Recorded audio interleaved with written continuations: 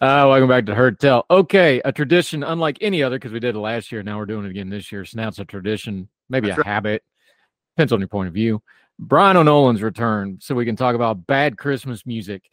He's an educator. He is a writer at ordinary-times.com. He's a good friend of the program, although we haven't seen him since last Christmas. That's how popular that segment was. Brian, how are you, sir? I'm doing great. Yourself? Good. The bionic man with the brand new hip. That's why he's sitting down right now. That's right. But we need you above the shoulders for this one. Maybe a little bit of your heart. We did this last year. I wanted to do it again, but though, boy, howdy. I just did a Christmas trip. I was out of town. You know, everybody's playing Christmas music.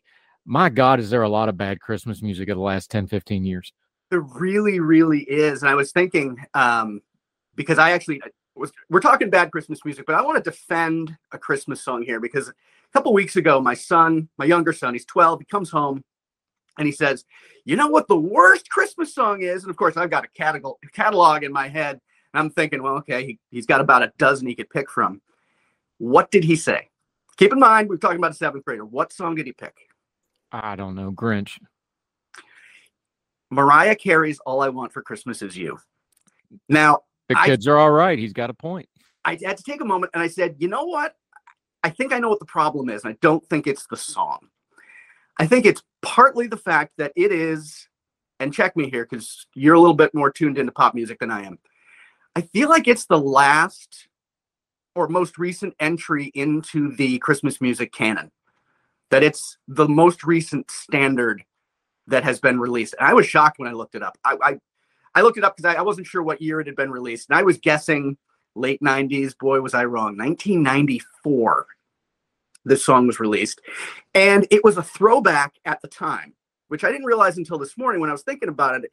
It's really a throwback to sort of classic Motown. If you told me that, Ronnie Spector had recorded it in 1968, I believe you.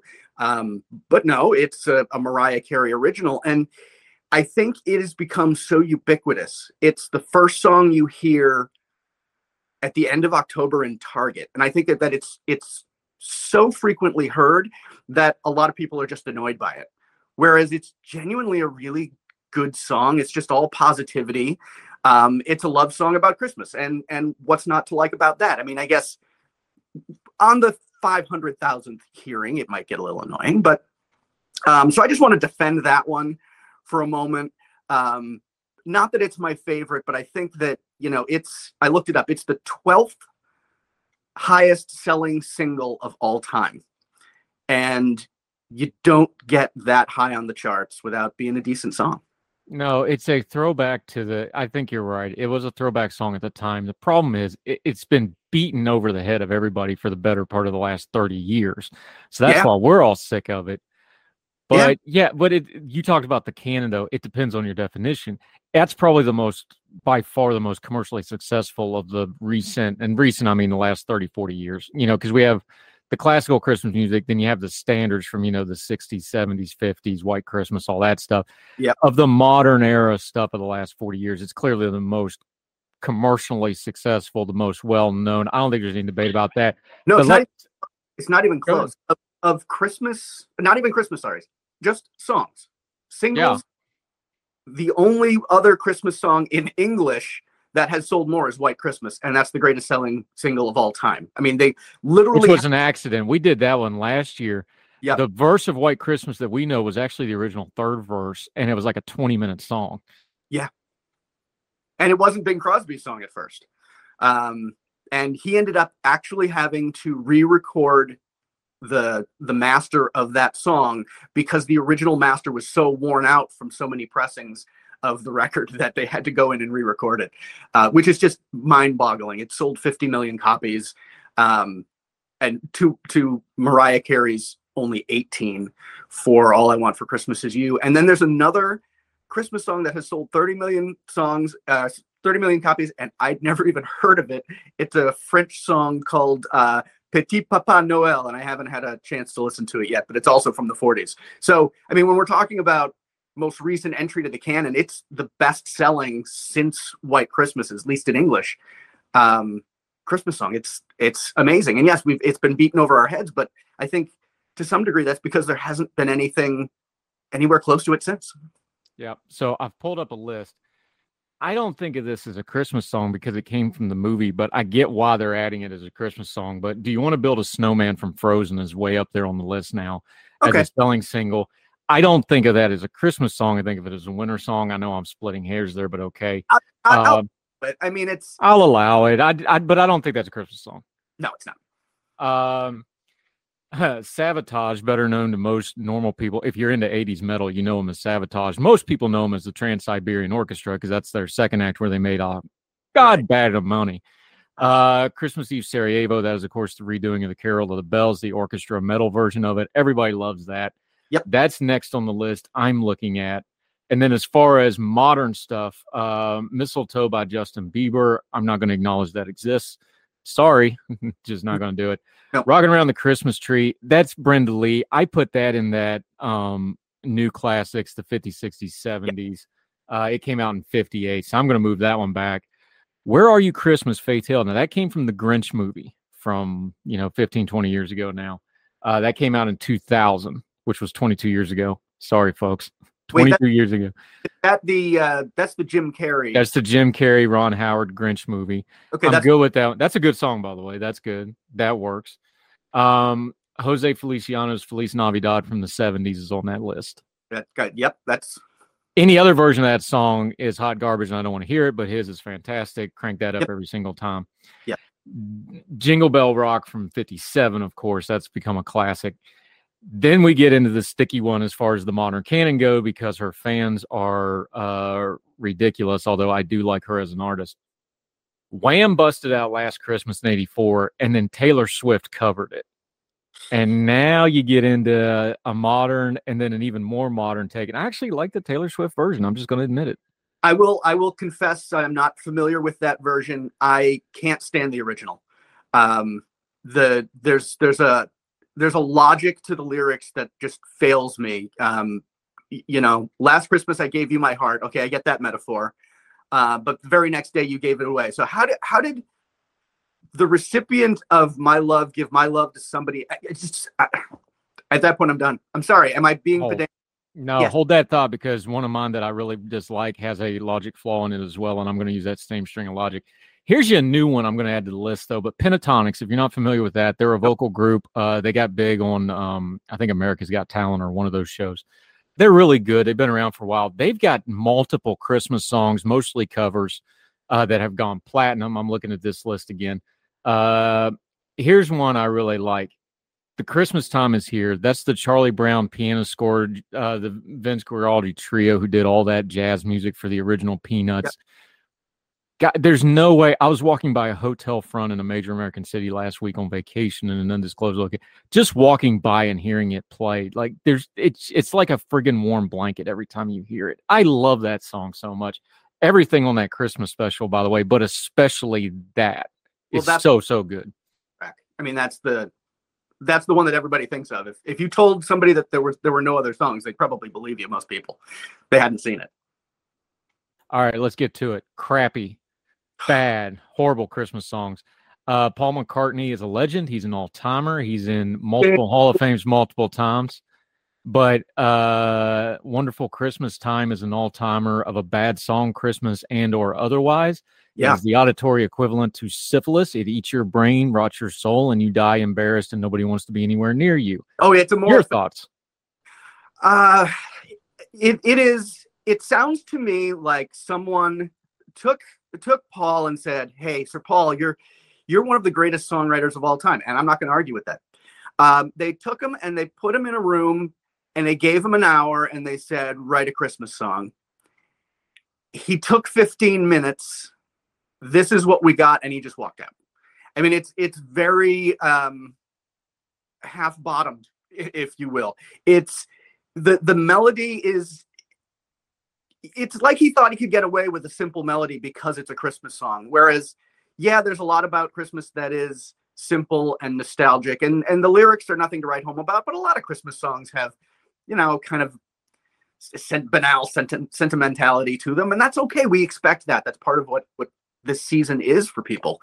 But it's like he mailed it in, and ding dong, Paul, Paul, at least John didn't try to one up you by also writing a terrible, terrible Christmas song. Oh, wait, he did. Yeah, it was bad too, but Paul takes the cake on this one. Oh, definitely. Now, there's some real stinkers on the list. I'm pulling from Esquire's list of the worst Christmas songs of all time. There's multiple cover songs on here from people that are really, really talented. The Jackson 5s are on here for their cover of Kissing Santa Claus, you know. Oh, John Denver doing, and I'm going to just quote this because I still can't believe this really happened. But John Denver did Please Daddy Don't Get Drunk on Christmas. We got to mention that one. The Bon Jovi song, Backdoor Santa. I'm going to leave that one without any further comment. There's been some other ones. New Song did a song called The Christmas Shoes. This set back humanity and charitable giving probably 3 or 4 centuries minimum. This is the most god-awful drivel. I hate it so much. Terrible. It should just be blasted into space and beg the aliens to come blow our planet up. I hate this song so bad. Yeah, I heard it in a Ross while I was trying to do some upscale shopping the other day, and I just wanted to just go into a fit of rage. I'm buying nothing. It is an objectively terrible song. It also has that country music thing where they try to pour it on really thick, and it gets poured on so thick that it just thick. They poured the asphalt for I-95 thinner than this thing. Oh yeah, and it's solidified crap. It's the worst possible combination of everything that it's the bad songs are bad because sometimes it's a bad performance. Sometimes it's, Please Daddy Don't Get Drunk on Christmas, or having, little Michael Jackson singing I Saw Mommy Kissing Santa Claus, and it's just a little weird. But sometimes it's also because people analyze Christmas songs and they think, okay, what makes a good Christmas song? Well, you want home, you want love, you want giving, you want charity, you want some sentimentality, you want some sweetness, and people will even take a little bit of extra sweetness and then they dump it all on top, and it's just too much. It's too much. There's a balance that the real stinkers don't get.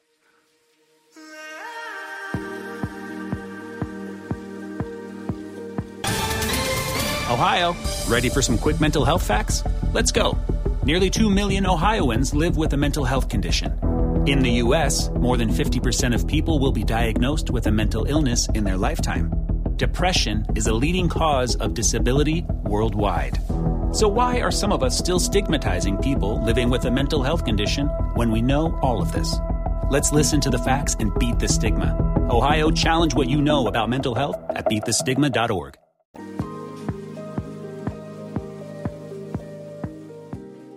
All right. Here's one I'm going to get hate mail for, but I don't care. Mary Did You Know is a god-awful Christmas song. We were talking about the Logic the other day. It's like, Mary Did You Know? God sent an angel to explain it to her.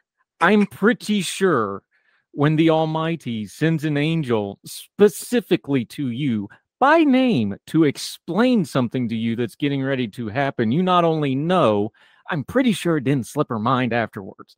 So, yeah. Yes, I hate this song. I know people like it. I know there's religious connotations. I'm all about faith at Christmas. I hate this song so much. I want to rip out my ears every time I hear it. It's, did you know? Did you? No. So we're going to make her infantile and stupid and incomprehensible and act like she didn't understand something. Just to reiterate, that a freaking angel told her. Not just any angel. Gabriel himself coming down. So it's our thesis that Gabriel is a bad communicator. Is that the theory here? He explicitly needed her to say, sure, go ahead. Let's do this. It's like she had time to think about it. She pondered it in her heart and then forgot completely. Yes. I mean, I think it is, if you can get every denomination of Christianity to agree on one thing as far as doctrine goes, and that's that, yeah, Mary knew, and you're going to write a song based not on that, yeah, it's hot garbage.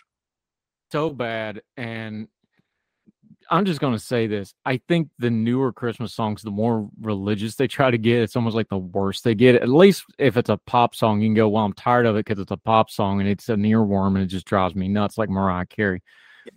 It's like trying to write a new hymn. It's like the hymns are classics for a reason. I'm not against you writing a new one, but you're not going to write another classic hymn.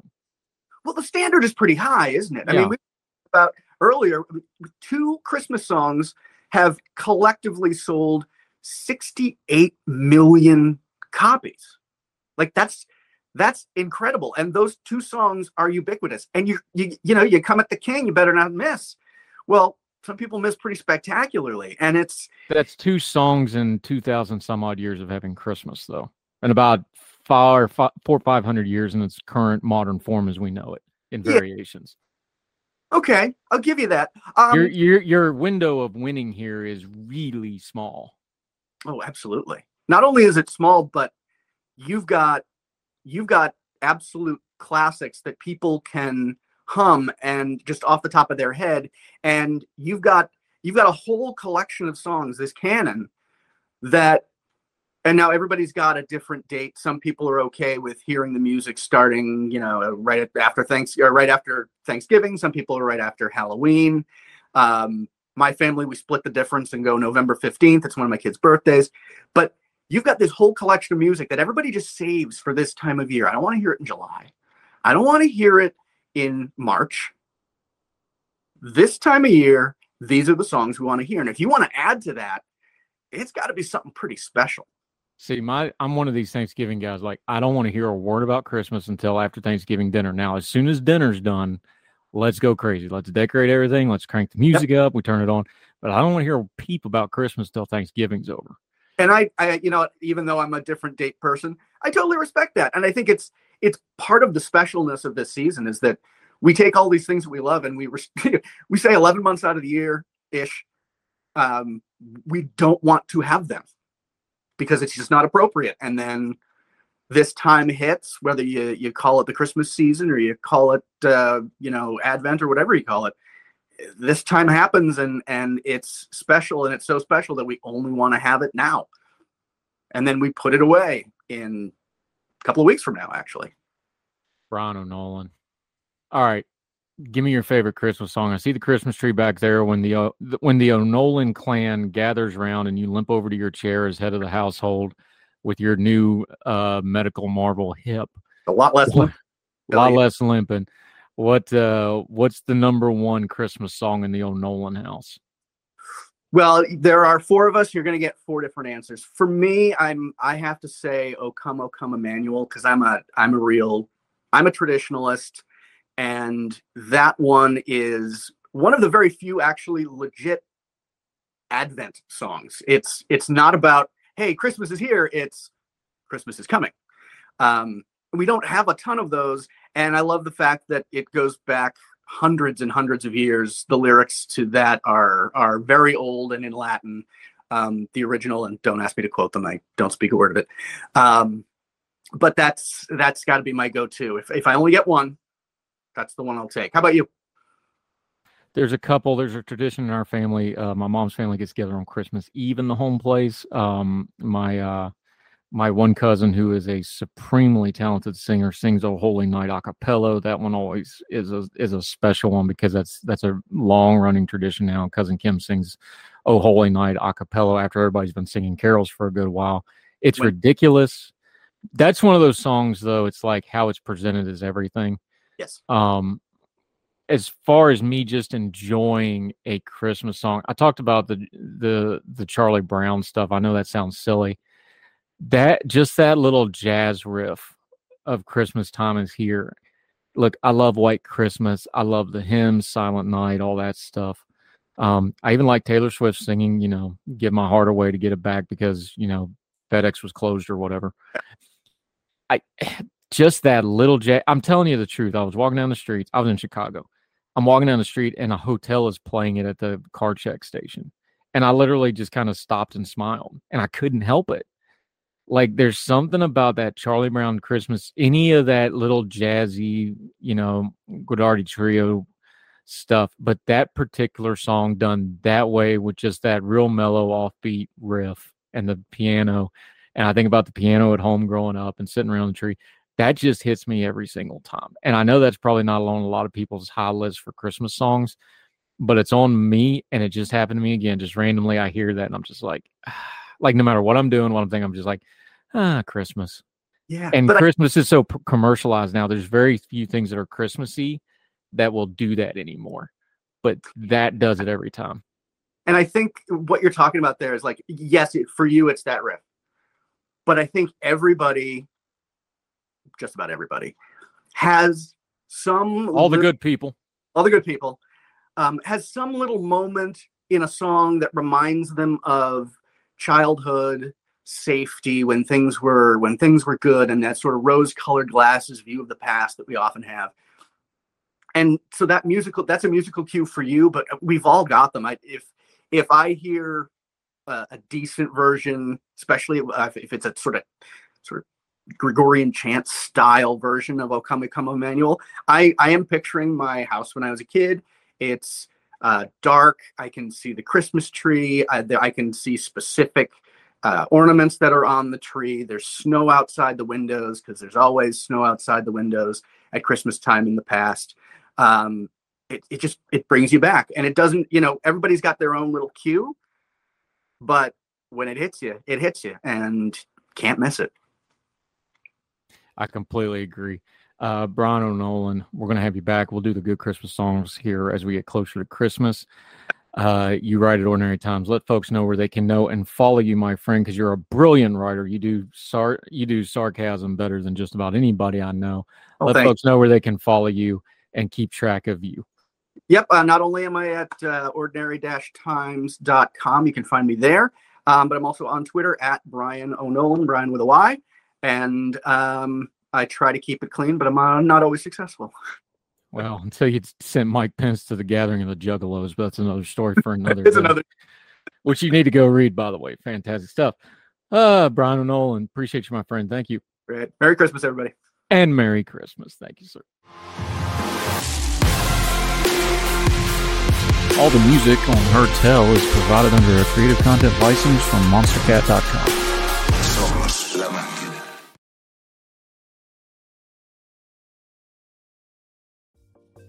Folks, if you've listened to the Heard Tell program, you've heard our friend Gabriella Hoffman, but you need to make sure you're checking out her podcast, District of Conservation. It's a podcast exploring the nuances of true conservation efforts from DC and beyond. From topic discussions to exclusive interviews with conservation and energy newsmakers, Gabriella keeps listeners appraised of the latest news stories while elevating important voices.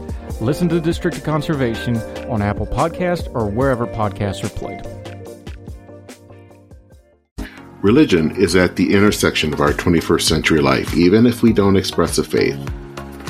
At a time when it seems that religion isn't as prevalent as it once was, it still leaves its mark everywhere. As a pastor, I know that religion isn't something I just do on a Sunday, but it's found in every nook and cranny of my life. Sexuality, politics, social media, the economy, war, nationalism, all have some kind of religious angle to them. And as a communicator, I want to find the stories that can help people understand this part of our society that is so important to so many. Hi, I'm Dennis Sanders, and I'm the host of Church and Main. Church and Main is a podcast about the journey of faith and where it intersects with modern life. I look at faith with a journalist's eye, asking the who, where, what, why, and how religion affects some of the major issues of the day. Join me as we journey together. You can listen to Church and Main podcasts at the website churchandmain.org or on your favorite podcast app. I look forward to seeing you.